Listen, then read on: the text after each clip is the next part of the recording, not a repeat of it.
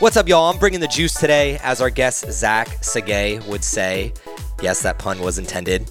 I love bringing people on this podcast who fill the world with positive energy and leave you feeling like you can do anything you set your mind to. Zach is that person here in the ATX, so strap in and get ready to hear how he used the traumatic events in his life as energy to positively impact others and serve our community. It will have you wanting to change the world in your own special way. So without further ado, let's hear it for Zach. What's up, y'all? I'm bringing the juice today with one of my favorite people here in Austin, Texas, Mr. Zach Segay. How you doing today, Zach? Doing beautiful. Thank you for having me. I love the energy that you're bringing in today. We were having a group meeting going on in here before this podcast, and Zach comes in, and if you don't know him, you should. He's a ball of energy and a bright light in this world. And as you know, if you've listened to this podcast before, we kind of just get right into it and throw a hook. And I want to know, this man walked 34 miles last week, and we were discussing how his feet were all banged up. But tell the audience why you actually walked 34 miles. Well, it has become somewhat of a tradition. So last year, I ran 33 miles for my birthday. This year, I decided I wanted to do a fundraiser to go with it. So I met this man named Anthony Evans. He was shot with a rubber bullet. He was peacefully protesting.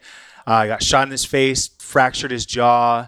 His jaw's wired shut. So I knew I wanted to raise money to help him with his medical funds. So I reached out to him, had a great chat. I was really inspired by his spirit, and just how he handled such a traumatic event was just incredible. So yeah, set out 34 miles, June 28th, started at 8 in the morning, took about 8 hours and 16 minutes, few purple toes later and some soreness, but all in all, it was worth it. Yeah, that's amazing. And anybody that obviously is living in this time and understands what's going on in our society, that was such a powerful thing to see you do that out of the kindness of your heart. And on any day, that's a tremendous feat. And then for you to do it on your birthday. And you mentioned that it's becoming somewhat of a tradition. So what did you do prior to that? What were you doing in the previous years? I didn't have a tradition like that. So the way it came to fruition, someone mentioned that they had heard someone run 26 miles on their 26th birthday. Last year, when I turned 33, I just got the terrible idea to run 33 miles, and I had no training. Like, the furthest I'd ever ran was 5 miles. I'm a sprinter. I played basketball, football. Like, we don't do long distance. But I had just read David Goggins' book, Can't Hurt Me, and I was inspired. You know, I said, why not? What's the best thing that could happen? I finish. And it was a really beautiful, beautiful experience. And I really think every human should run a long distance like that, a marathon plus distance, because it teaches you so much about yourself. You know, last year when I did 33 miles, it was around a track. So it was the most boring. It was the most boring. It was hot as hell. It was like 95 degrees, and I'm running around a track. It was 132 laps by myself. I went on a mental journey, just reliving my childhood, reliving all the challenges, just coaching myself through it, you know, just, all right, just one more step. Let's just get to this line. Let's just get to that. And when you get through something like that, that's fuel for future endeavors. That's fuel for future challenges. So when 34 miles came up this year, I did have knee surgery in February, and I did check with my doctor to see if I could walk it. They wouldn't let me run it. I knew I could do it. That's awesome. And for anybody listening, this is a great kind of case study where sharpening the axe. You had already sharpened the axe in prior years, so that when we have the climate that we have right now, where with police brutality and then everything happening with Black Lives Matter, you were able to use the axe that you had sharpened for social good. So again, it was really cool to see, and I just want to applaud you for that, because obviously someone's life was greatly impacted, and you were able to help him with that through something that you had done and sharpened yourself prior. How much money did he ended up raising? Do you know? All in all, I want to say over 40,000 because the fundraiser had already started when I found out. But after I got involved, I want to say we raised $6,000 to $7,000. So that's amazing. But honestly, beyond the money, it was the community support. So when we went to do the walk, Anthony was there with us, so he was walking with us. But the amount of people that showed up and he had his mouth shut. His mouth is wired. He's crazy. Yeah, he's crazy because he has his mouth wired shut, and he's still there walking his ass off. But the amount of love and the support that he felt from everyone that showed up, everyone that sent him love on social media, that's the real power in that. And I want to give a huge shout out to all the people that helped set that up. Aubrey Miller, Jesus Ruiz, you guys are champs. They helped me kind of set up and run the event, and it was beautiful. So that's amazing. And I'd love to, obviously, because you are part African American, you were just talking how Abraham, one of our friends, is in the space right now at Thrive HQ, and he's from the Ivory Coast, Côte d'Ivory. I think I'm saying that right. Côte d'Ivoire. Côte d'Ivoire, yeah. Ivory Coast, yeah. That's always, you said it much better than me. I'm here for you. Yeah, you mentioned you're Nigerian, and I'd love to know a little bit about your background, like how you got to Austin, Texas, and obviously this is not the most diverse place is what I would say. Unfortunately, it's one of the things I noticed from coming from the East Coast. But were you born and raised here in Austin? No, so I was born in Los Angeles. I was born in Inglewood. I grew up there for a few years. I lived in England for 9 months. That's an interesting fact about me. When I was 5 years old, my parents were kind of going through some tough times, so I went to live with my aunt and uncle in England. Came back and then grew up in Orange County. So just south of LA. Graduated high school in Irvine, California, went to UC Davis and played football there, and then lived in San Francisco for 6 years. After San Francisco, came out to Austin. So what actually brought you from San Francisco to Austin?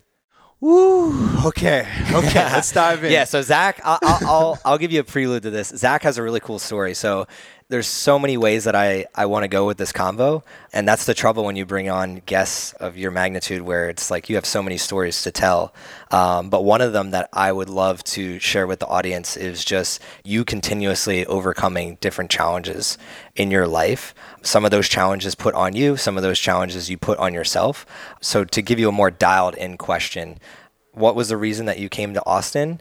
But then also the struggles that you might have endured in your life, feel free to elaborate on them, because I would love for the audience to hear them and how you've overcome them. Yeah, so the main reason, or I'd say the reason that I came to Austin, I had become a general manager of an awesome restaurant in San Francisco. The only reason I was doing that was to impress other people.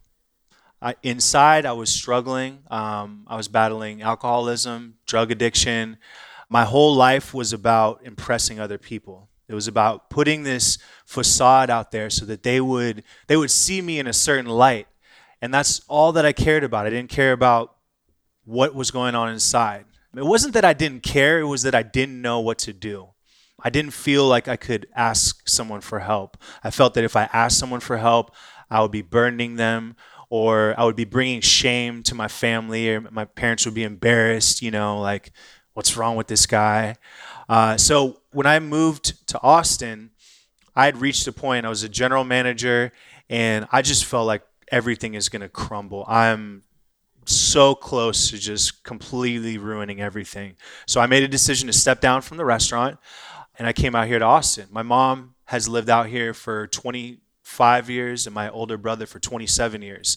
So I was already very familiar with Austin, and it made sense. So took the leap to come out here. I got sober for a little bit. What caused that first sober instance? Because my life was just really bad. Define bad for anybody. Very lonely, stuck in my head, drinking every night, doing drugs every night by myself, but then showing up to the world as this like super happy, positive guy. There was no balance to my life. I felt like I was an actor in my life. I think there's always going to be a split between your public and your private persona, but the further that they're split, I think the more pain there is. So I was in a lot of pain. So you're in somewhat denial of who you truly want to be and who you are, because when you go home, you're conflicted. And So in that first instance, run us through like what's going through your head where it's just like, okay, you're in a bad spot. Do you remember that time where you're like, you tried to get sober? Like, what was that like?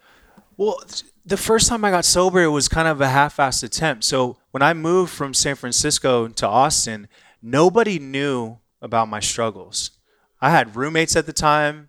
Nobody knew what I was doing. I was very, very obsessed and good at keeping it all under wraps. So I had a completely secret life that I was living, and all this pain that I was harboring and sadness and frustration that I was harboring.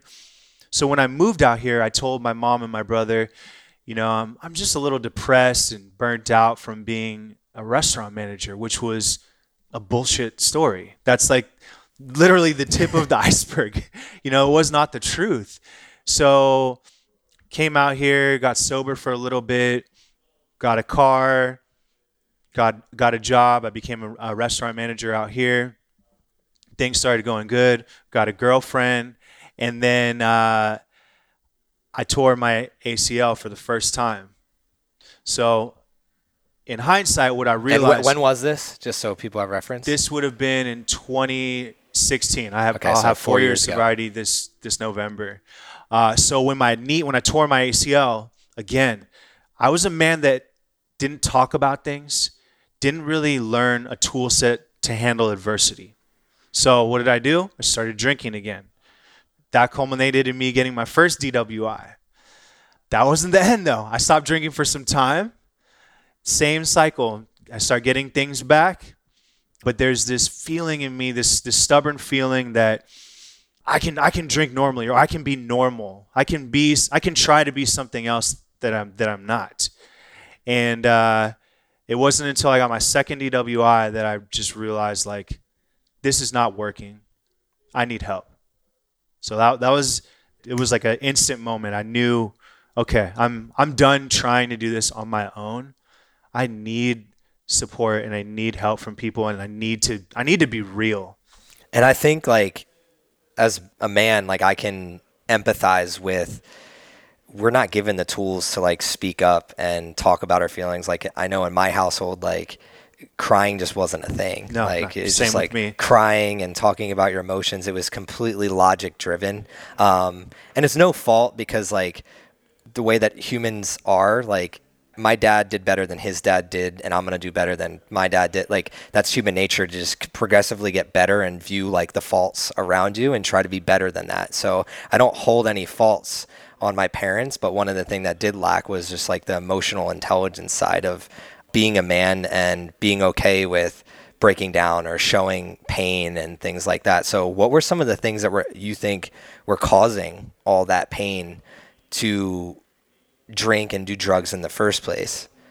Because I think a lot of people out there, including myself, like, I never really considered myself an alcoholic, because I thought an alcoholic was someone that drinks every day. But then I started realizing, like, if I think back, like in college, I was drinking a handle a weekend, like a fifth a weekend, and then I would drink Tuesdays and Thursdays. And because I was functioning, I thought, I'm not an alcoholic. I'm not. But like most people like that, they're alcoholics. Like, every weekend I'm just like, I'm going to spend $40 on this or $50 on the bar or these things. And I was just hiding something where I just wasn't where I wanted to be. So I would just be a sheep and follow what everybody else is doing. But that underlying pain, I think that's where everyone else is still at. A lot of people our age are still there, because I don't think they can identify with that underlying pain. I knew what mine was, but I'd love to hear yours. Well, I think it's a lot of things. I think the biggest thing, I had a tough childhood growing up. So I think when I was very young, I learned the strategy of being super happy and positive to keep people at bay. So there was just no conflict. Was it because you didn't like conflict? I didn't like conflict, so I would do my best to just be super positive and happy. That was my solution. So when you apply that solution into adult life, you're not solving anything. You're just putting it away in a closet. And so you take a lifetime of doing that, you got a big old pile of shit. And that's kind of what happened. I think in high school, I'd say everyone around me drank aberrantly, so I wasn't out of place. College, same thing. Then you get into the real world. You become an adult. I started off I was an intern for a sports agent, for an NFL sports agent. That was my original trajectory. And then I faced a couple major traumas in my first year in San Francisco. And I've just been kind of remembering this and being like, okay, that, I don't want to say it explains it, but it kind of puts in perspective, okay, that's a major trauma that was never dealt with. So I was a victim of police brutality in my first year in San Francisco. Do you want to go into that story? Run through this, because again, like for me, this is something that I think, I come from the East Coast, and New Jersey is like way much more a melting pot than Austin, Texas would be. Yeah. And even my school, like I would see some of the things going on, and I had lived, like when I went to college, I lived with Muslim kids, friends from Lebanon, Pakistan, and then even now, like at Thrive, we surround ourselves with. I was happy to come in here today and see. I was like, this is a very diverse group.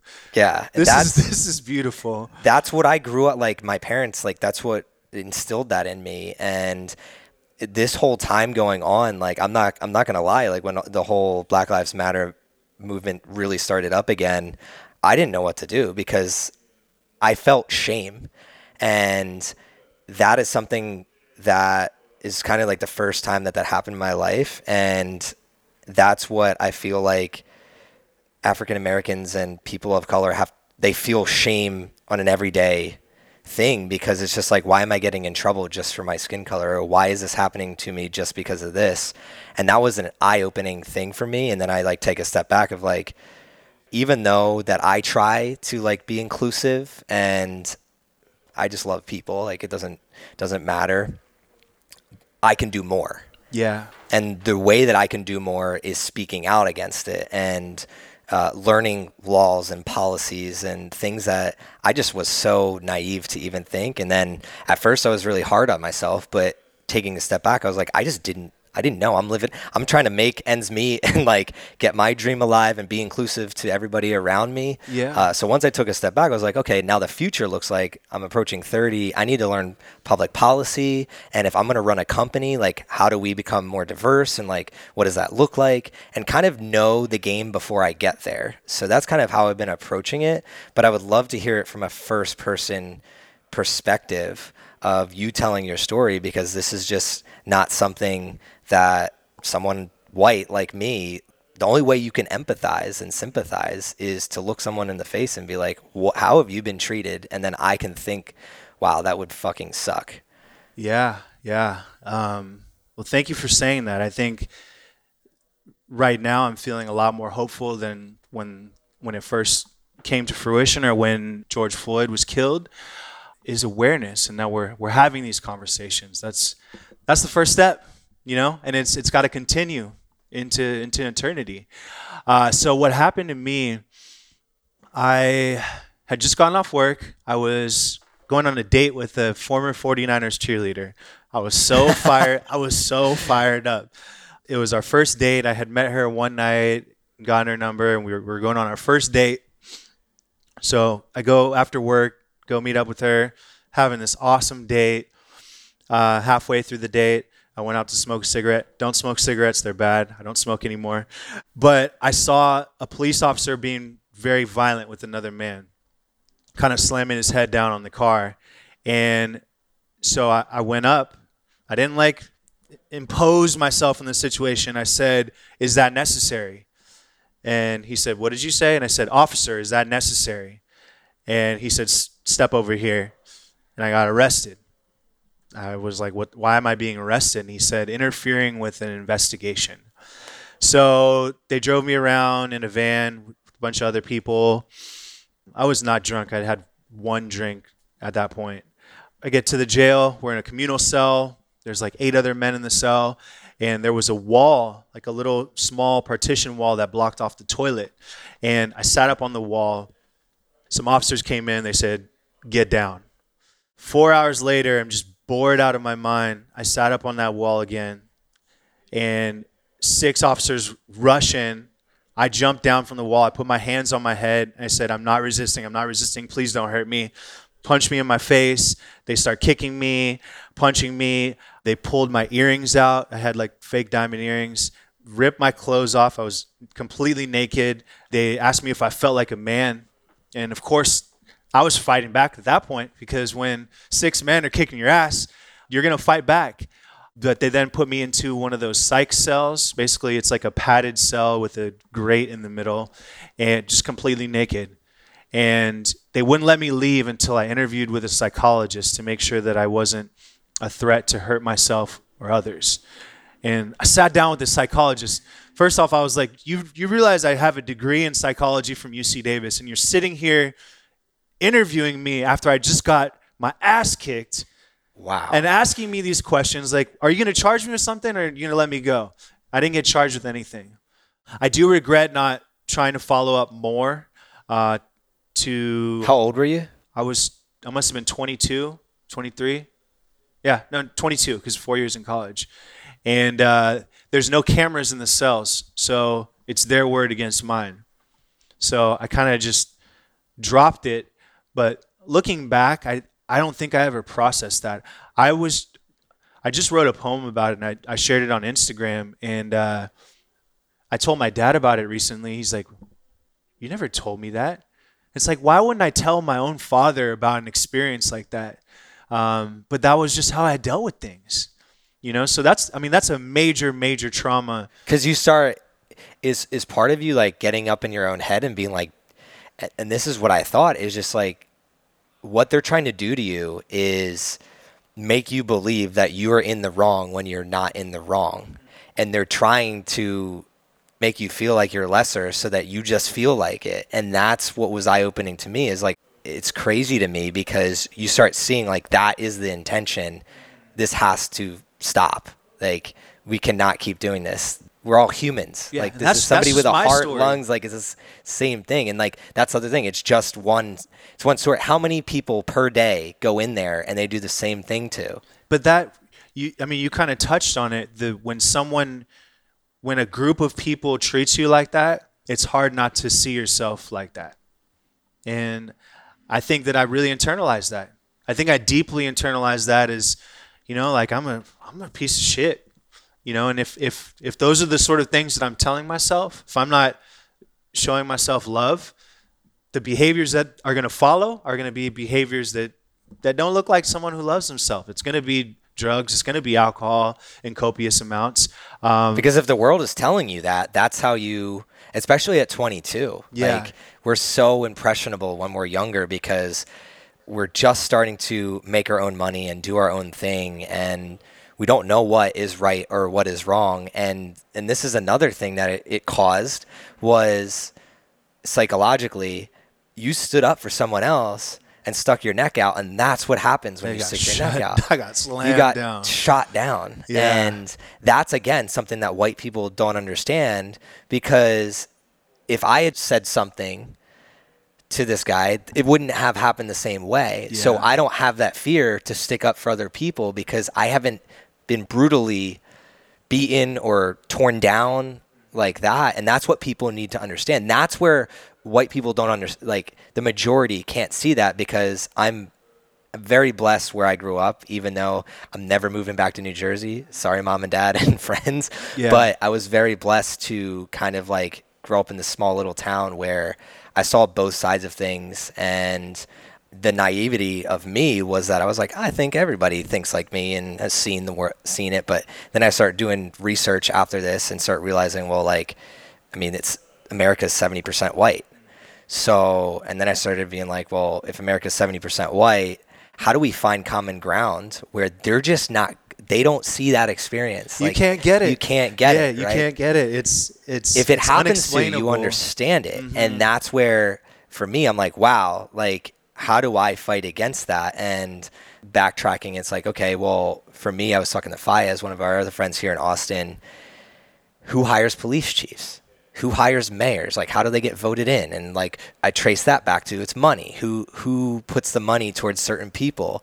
So I'm ex-systems engineer. I do systems in business. Yeah. Now I'm trying to figure out systems of equality and how do we make it so that like what happened to you doesn't happen to anybody. Like it should happen to no human. It's like if anybody argues that, like get the hell out of America because that's not what America stands for. It's my right to question the officer. Yes.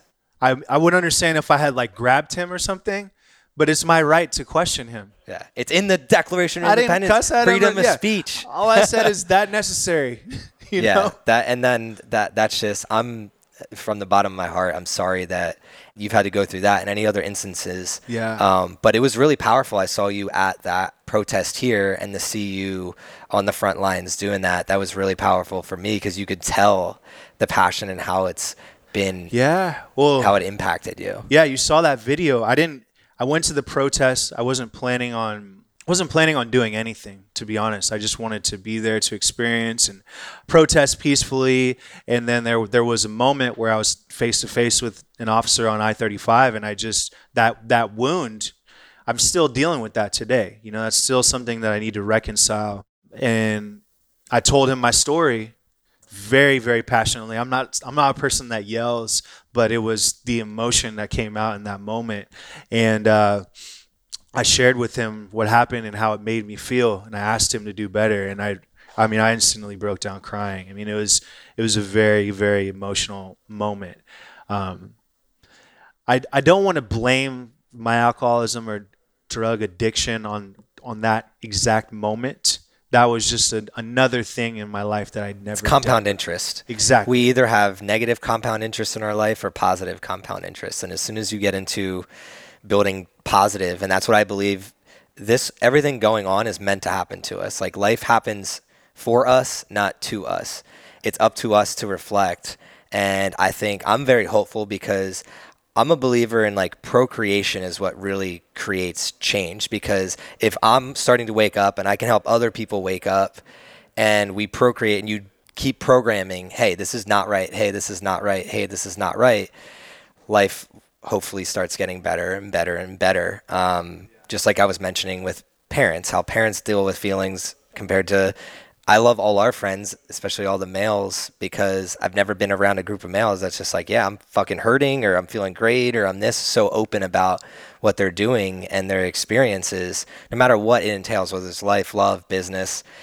That is something that I want to put on other people and help other people strength. Get to. That's real strength right there. That's courage. That's what I would call that. Like courage over comfort. And a lot of people have just, especially in the white community, choose comfort over courage. And I want to be like a spearhead. So again, thank you for coming on and sharing that story. I'd love to flip this into, okay, you had these struggles and you kind of hit this point where you get 2 DWIs. How did you get from that to where you're at right now? What was in your mind when you get that second, you get arrested? What were you thinking? Ooh, I was thinking my life is over. I've seen the tape, and that's what I was saying. I kept saying, you know, my life is over. I kept telling the officer, you know, I'm really sorry for wasting your time. I'm a terrible person. So in reality, yes, that chapter of my life was over. That part of me had died because a few weeks later, I went to rehab, and I had so much fire. I had so much energy to just learn, to relearn everything and just accept direction from people, to ask questions, to just take it all in. I read like 7 or 8 books when I was in rehab. I wrote every single day and night. I talked transparently about what I had gone through and what I was going through and what I was thinking. I did yoga, exercised. I had no cell phone, no internet contact, and it was a game changer. It was an absolute game changer because, I mean, I hadn't read full books in such a long time because the narrative I was telling myself was that I wasn't worth it. I wasn't worthy of knowledge. So for the first time, you know, I had the blessing of having that time off the grid where I could do all these little actions, reading these books, taking in this knowledge, start to slowly build my self-esteem. So when I come back out into the world, I can carry that momentum. And I met an amazing man in rehab, Shea Boland, who's now my best friend. He was the first man that I was ever fully transparent with and shared everything. I told him everything, and he accepted me. He accepted me. He didn't judge me, and he treated me with love. And I think that was a really powerful moment when I realized, like, when I let all of that stuff out and I let it go, because it allowed me to move forward. So I would say that's like the start. And then it's just little small things, just staying consistent with the trajectory, continuing to stay curious. I got my personal trainer certification, got certified to become a realtor. I just finished my yoga teacher certification this last week. Hell yeah, that's awesome. So it's just like continuing to just do the next thing. And that's just what's been so cool, is like just the amount of opportunity, because I'm just trying to move forward and just say yes. Like, I had no plan to become a yoga teacher, but I experienced it in rehab, and it was kind of an idea. And then I magically stumbled upon a program that the focus was social justice and being trauma informed. It was just like, this is absolutely perfect for me. So the plan is to bring yoga into underserved communities and honestly help men, like I would be helping myself when I was 19, 20 years old, and I had no tools to handle adversity. That's amazing. And I love how you brought up yoga. Erin and I have been talking recently, even before this conversation, we were talking about her working on her business, and one day, hopefully, we're both working on our own businesses. And one of our goals one day is to go overseas and do yoga training, and just because we want to. And I love the word curiosity. And I think it's one of the things, so you're passionate, you're going to go help underserved. The way that I want to help underserved is education. I believe education is the root of everything, whether it's the corrupt healthcare system, corrupt politics, corrupt social, corrupt education, where we have Harvard still charging $50K. Oh, don't even get me started. For online courses. Like, it's absolutely insane. But it starts at, like, if we can educate from a younger age and build up better human beings, well, by the time they get to 15, 18, 22, like, they're already set up and had to have a better mentality. And you saw, like, even before we hopped on, you were talking to Hamza here. Him at 19, I'm just like, incredible. Man, it's incredible to see that. But you start seeing, like, how do I get more Hamza? Like, I'm just like, how do I surround myself with more Hamzas? Because I know that he's going to go out and do the same thing. When he's 29, he's going to be helping 19-year-olds. And then the 19-year-old he's with is going to go help 16-year-olds and 12-year-olds. And it's just going to be this cycle of people.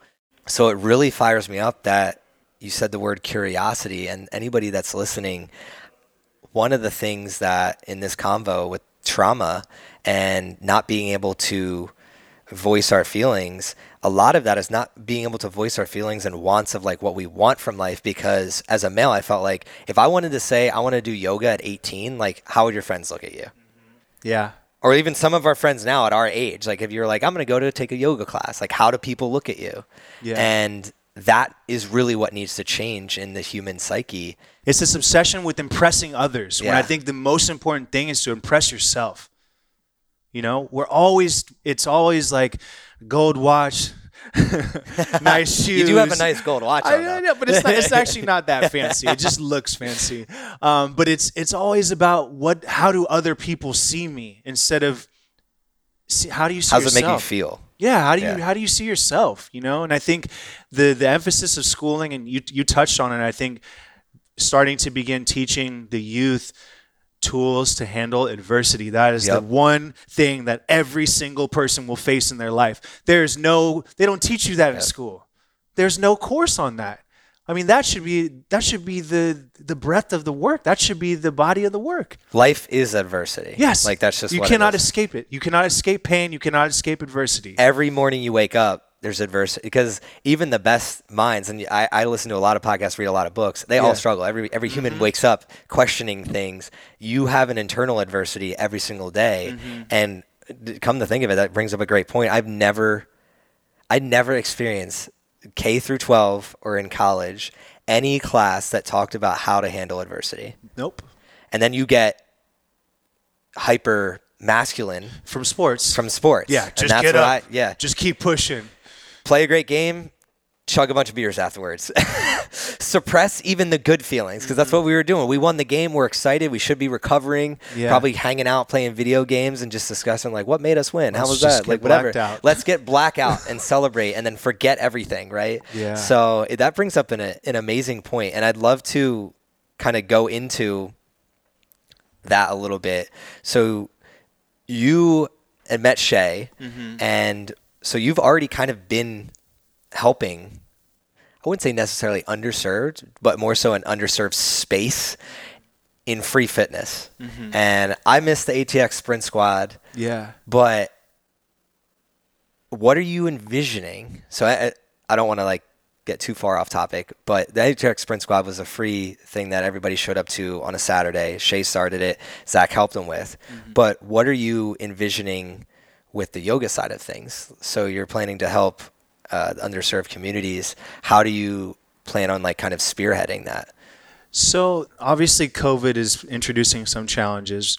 My first, I say, group that I would like to bring yoga to would be into recovery centers, to men's recovery centers.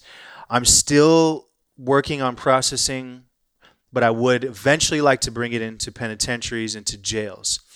It's important as a yoga teacher that if I'm not healed from my trauma, I can't be bringing that shit to other people.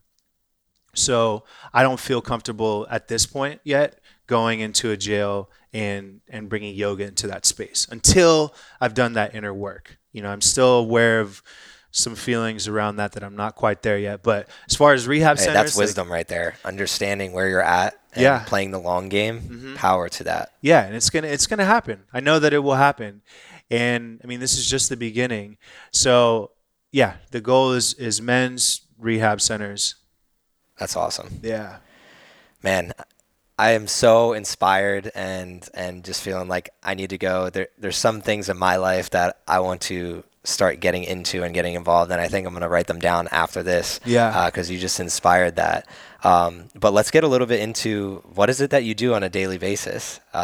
So from your job and your hobbies, what does that look like? What's a day in the life of Zach?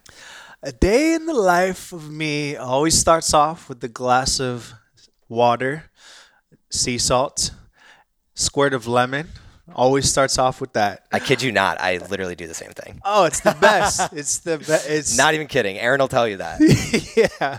Becky, my girlfriend, is always like, what the hell are you doing? I'm like, this is life. I will never miss this tradition. It always happens. I always read there's a book called The Book of Awakening, which I highly recommend. It's by Mark Nepo. He's a cancer survivor, and he writes a quote, or he shares a quote, and then he shares on just a really beautiful aspect of life. Quick read, maybe 2 to 3 minutes, and then has a meditation guide about a certain aspect of that. So I just love reading that. That's the first thing I read every morning. I was just about to start a new tradition, walking the greenbelt with my dog, but he fractured his tibial crest on July 4th, going hard like his pappy. He's what did he do? I feel bad. It was kind of my fault. He was playing all day, and at the end of the night, we were lighting sparklers, and he was just like, he loves the sparklers. He was jumping up after him, and he jumped, and he landed weird, and he fractured his tibial crest. So, I feel bad. Dad just pushing him like I push myself. Hey, that's gonna happen. I know. That's how you react. That matters. Yeah, but he had surgery. He's doing really well, but we're letting him rest for some time. But eventually, like, my plan is to do kind of like a walking meditation with him on the greenbelt every morning. Before I start doing any work or getting on my phone or doing anything like that, it's really important to protect the mornings. Yeah, I literally keep my phone charging not near me. So like in the first hour of my day, like it's meditation, reading. Now I've added 2-mile runs. Nice. Yeah, because we have the interns in here. They started last week. And obviously I'm challenging them to get out of their comfort zone and do things they're not comfortable with. Yeah. So as a leader, I got to find ways to do that shit myself. And for me, like in the business end, like nothing really is uncomfortable to me anymore. Like I kind of know like my world, and I'm not afraid to converse or cold call or do what needs to be done. Yeah. But in physical fitness. I hate running, man. Why And do I you saw hate, you do that. why do you hate running? I think a lot of it is I played soccer my whole life, and from age 3 to age 28, really, it was just run, go fast. They do make you run long distance in soccer, don't they? Yeah, and it was just a thing. Like I always was just running, and I think also I hate running because it reminds me of rushing. And I've been doing a lot of slowing down lately, looking up to guys like you and Shay, Fayez, and with the slowing down, like it's tough for me to run and just jog and just enjoy it. Like when I run, because I'm an athlete and I associate running with training for the game, I just can't go easy. And like what I've been doing now this week is I challenge myself. I'm going to wake up and run 2 miles because one, I'm working longer hours and I don't know if I'm going to be able to like work out or run at the end of the day or get some cardio in. I'm sitting a little bit more than I normally do. But the other half was I'm challenging myself to run at a pace that isn't killing myself. So the first day this week, it was 9-minute 2 miles. And second day was 8. And then today I did 6:47 2 miles. But the reason I went faster today was because I woke up, felt like shit, and I was like, you know what? I feel like shit, and I didn't feel good because I stayed up late last night, later than I normally did. So I was like, I'm gonna suffer because I chose to stay up late last night, and I knew I wouldn't feel good, but I'm not gonna bail out from this thing because if I bail out, then my interns can bail out, and that's kind of how I went about it. But for you.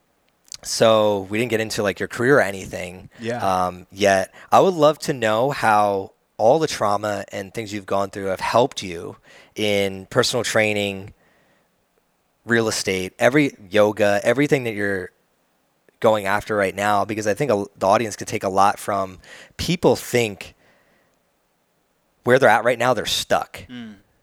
We often feel we're stuck. And if you listen to Zach's story, like, man, we covered so many topics right now in 43 minutes. Yeah. And you've been multiple cities, multiple jobs, multiple instances, and you're one of the brightest bulbs of light that is here in Austin, Texas, right? How does somebody else get to that? What do you contribute that to? Well, it takes a lot of pain, and it does take failure at times. But I think the biggest thing is to do your best to become aware of the narrative that you're telling yourself. What are the things that you are telling yourself? And sometimes you can't hear it. Sometimes it's on a subconscious level. But if you... What's an example of that? For me, it was in my past, the types of relationships that I would enter, because I don't love myself and I don't think that I'm worthy. I'm entering relationships with unfit partners, or I'm being adulterous in relationships, not because I met like a very beautiful woman and the lust just took over. It's because I don't love myself. That's why I would do that. That's what I was telling myself. Maybe not blatantly in my mind where I could hear it, but clearly those were the words that I was telling myself. So I think the biggest thing is slowing down, like you said, so you can start to cultivate awareness over the things that you're telling yourself. And then practice saying good shit to yourself. I think one of the greatest things that also helped my recovery was doing Flip and Positivity, where I did a backflip every single day and I shared a positive quote or a positive realization for the day, because it made that the default. It made that the norm for my brain, for me to be telling myself good things. So it's like, if at minimum you could write down 3 to 5 positive things about yourself, or even say it out loud, even better. I can't say that positivity definitely works, but what I can say is that negativity and hating on yourself 1,000% works.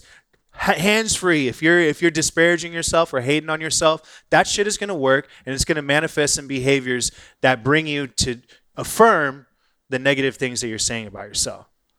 So I'd say those are the biggest things, and the fields that I've chosen, from personal training, seeing people find that light in themselves to move forward in their fitness, yoga, seeing that light in yourself so you can move forward in your mindfulness and your mental capabilities, real estate, seeing that light in yourself so you can move forward in the physical world.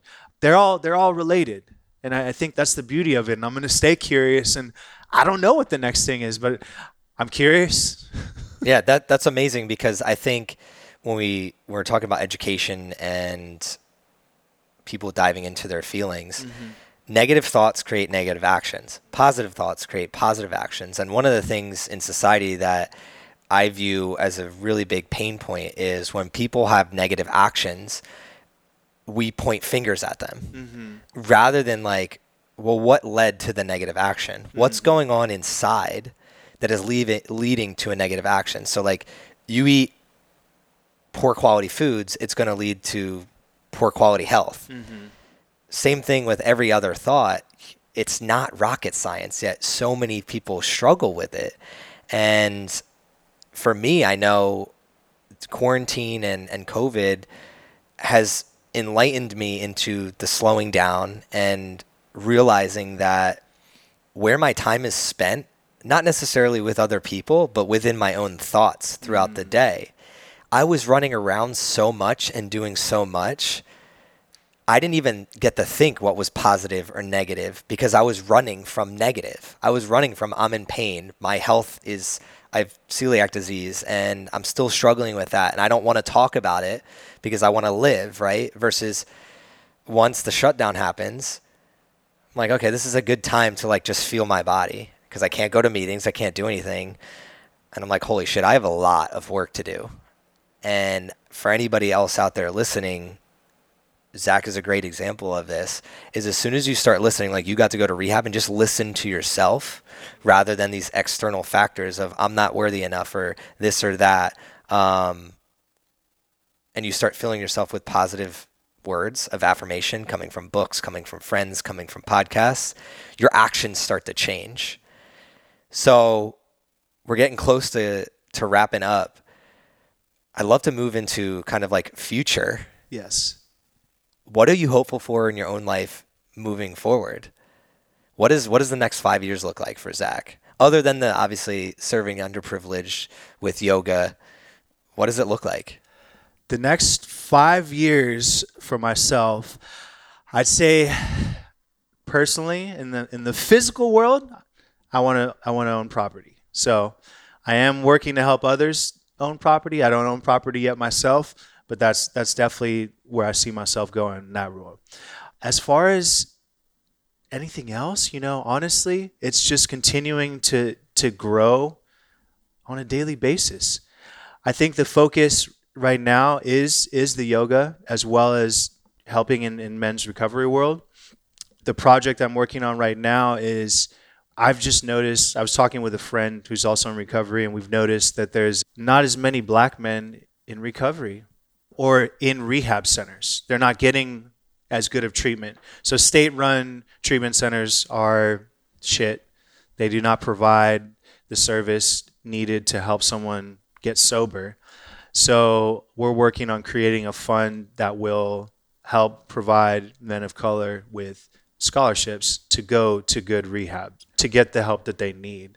So I'd say that's a big project that I'm looking forward to working on more and more, growing closer to my girlfriend, learning to be more vulnerable in my relationship with my emotions. I think vulnerability and is something that takes practice too. So I'd say that's a tough area for me within my relationship. I think I'm good with the vulnerability about everything else, but where I'm still working on is in my relationship. And thankfully, I have an amazing partner, Becky, who... What does vulnerability in a relationship look like to you? This is such a topic that I love because, I've in our friend group, like I'm one of the only married people, and Aaron and I, we talk about our relationship constantly, and it's something that, man, I was shit like 5 years, not even 3 years ago compared to where I'm at right now. And it's tough for me to be vulnerable to other people because it's like, well, it's not on the same level. But I'd love to know from your perspective and then other males out there, it's tough being vulnerable around like, damn, I've been shitty to my significant other at times. That's not cool. How do I fix it? But for you, what does that vulnerability look like? It's communicating needs. Honestly, I think sometimes you can just say, oh, yeah, or you don't really want to deal with it. But I think it's important that both partners are communicating their needs clearly. and that they're honored and that their feelings are honored. If you don't feel right about something or something makes you feel off, I think it's important that you communicate that. And that's something, I have a people-pleasing tendency, which, yes, I get along with pretty much everybody, but that's not a realistic way to go through the world. It's just trying to please everyone. Everything that I do cannot be bent on pleasing Becky or making her happy. There's times where I'm going to share things or share feelings that I have that are not going to make her super happy. And that's tough, so I don't want to hurt her, but it's also, I think it's more hurtful for me to be deceitful. And I do use the word deceitful because obscuring the truth is the same thing as not telling the truth in my mind. That's amazing. I want to re-listen to that right now. And that's something that I think I can relate to a lot, especially in previous relationships, because I'm an argumentative person. I say what I think. And what I realized in other relationships was I wasn't always saying what I thought. I just went with the flow a little bit more. And in the relationship now, I love how you say opening up about your needs, and the way that I think about that is expectation management. So setting the expectation. And for me, a good example is today, right? Some of our friends are going skateboarding after, and old me would have just said, yeah, I'm in, right? But new me was well, Erin might be thinking of something that she wanted to do with me later and have this preconceived notion that that's what we're doing because I haven't communicated to her yet. So the first thing I do is hey, how do I be inclusive in this? Can I go skateboarding? It's at a park. You can do your run for an hour and I can skateboard and then we can hang out afterwards. So it's including her in that expectation. And I've learned over the years that just doing that alone is really all that other human beings want. Yeah, because then she can say, you know what, go ahead or do whatever. I'll do my run or I'll get on the Peloton. But at least I thought of her in that. This happened at noon. Rather than just saying yes and be I'm going to do this, I brought her into that expectation. That was one of the hardest things for me to learn as a male because we're independent individuals. Yes. And it's just my brain isn't just even when I grew up, I did everything myself. I had great parents, but I cooked, I cleaned. I just wanted to be independent. I don't know why, but it hurt a lot of my other relationships. And then with this marriage, I realized, wow, this is we have to be one for this to work. And I'm going to have to say things that necessarily you might not like, but I've learned that if I do what I just did earlier, I can kind of I can prevent having to say things that I don't like to say because she just knows things as they're coming and going. I don't know if you've experienced this at all or.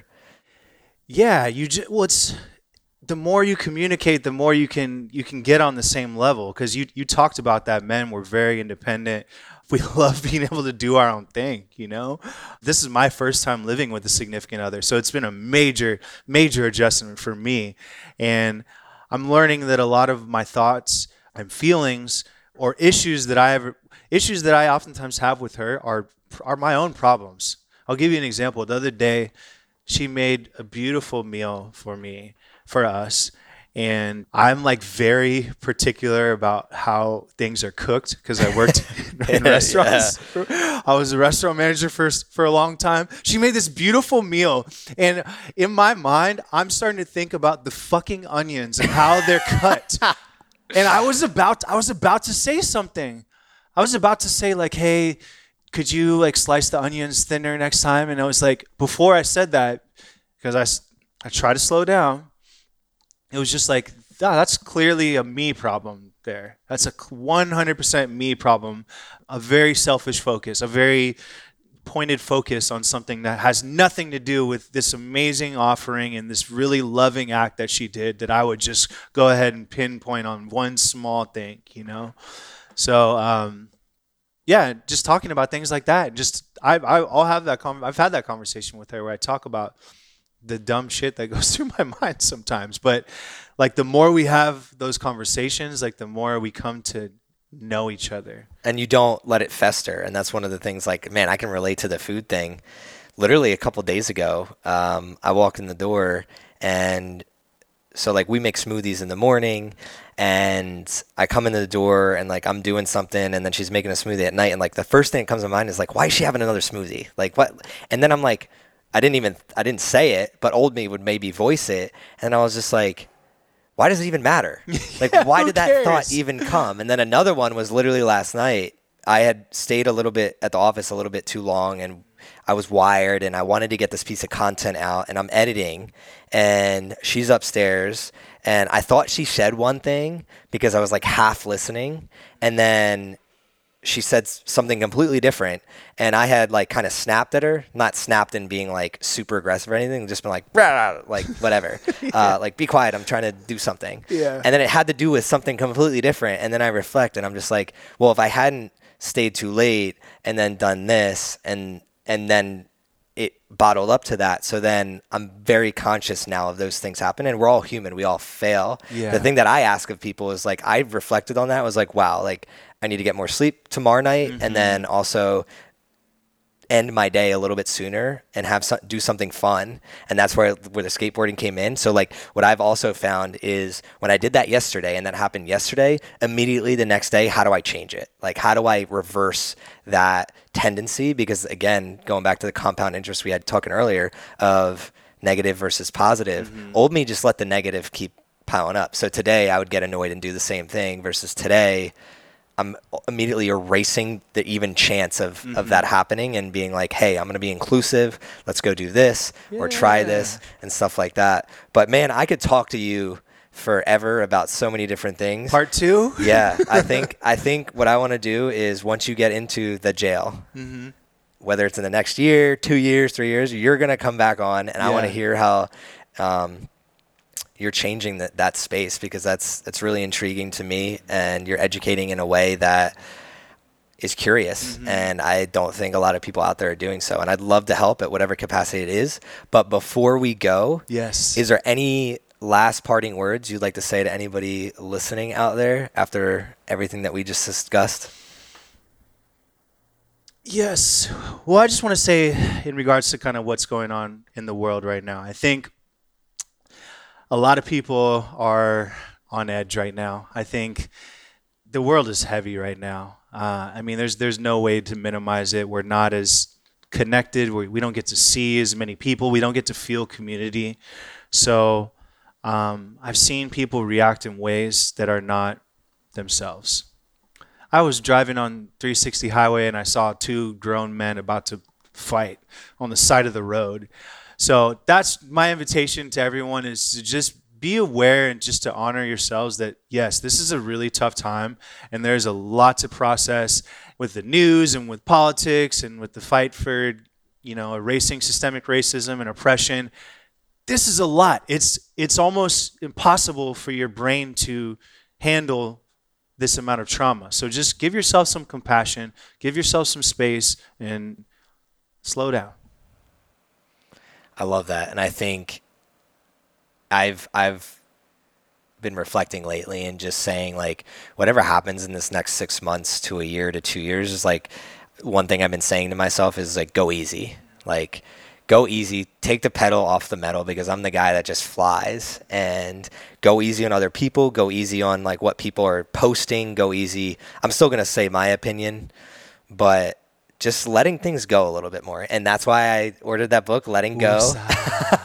That Zach, you read, right? Yes, so incredible book. I heard it on a podcast somewhere, and I was like, this is exactly what I need right now. It's just like, how do I just let go? Let people do dumb shit or say things that they might not mean, and like not pass judgment in this moment, because I don't know what's going on in their house, at home, on the street, whatever's happening, because this is like a petri dish of life. It's not what life is going to be, and it's not a good representation of a lot of human beings out there. And I just want to do my best to be in the petri dish and just help us get outside of it. So thank you for saying that. How does the audience get in contact with you? It's the best way to reach you. I would say Instagram. So my Instagram handle is Zacquarius, Zacquarius. and I'm very responsive on there.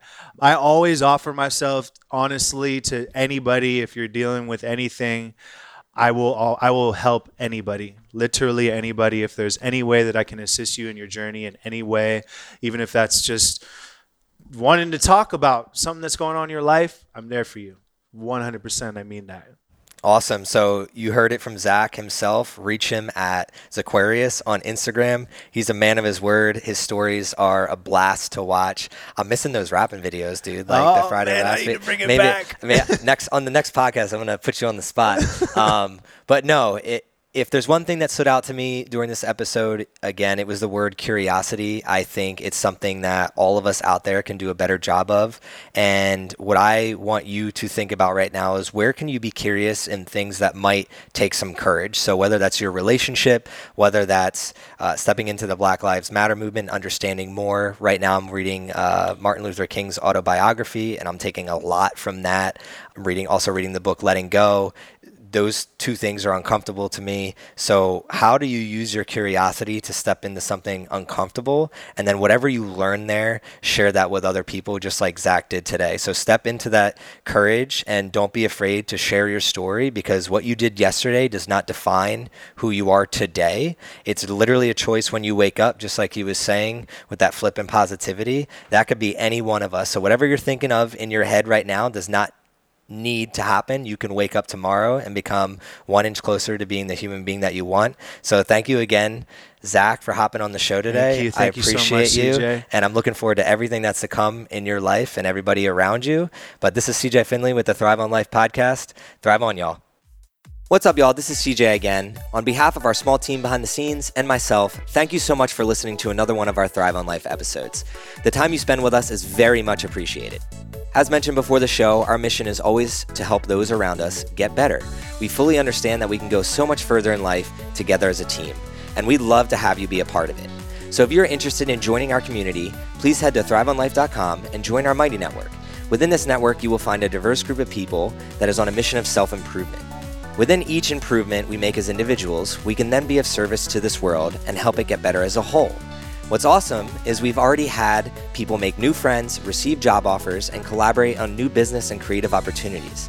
But most importantly, within this group, you will be guaranteed the ability to learn, grow, and share experiences with other like-minded individuals. This aspect is critical to our world becoming a better place for everyone, and we are proud of our group because it represents this. For other updates on the podcast, community, and business, please join our weekly mailing lists. We'd love to hear from you. And before I leave you, I'd like you to always remember one thing. When we strive together, we thrive together. So please do your part in helping others thrive on life.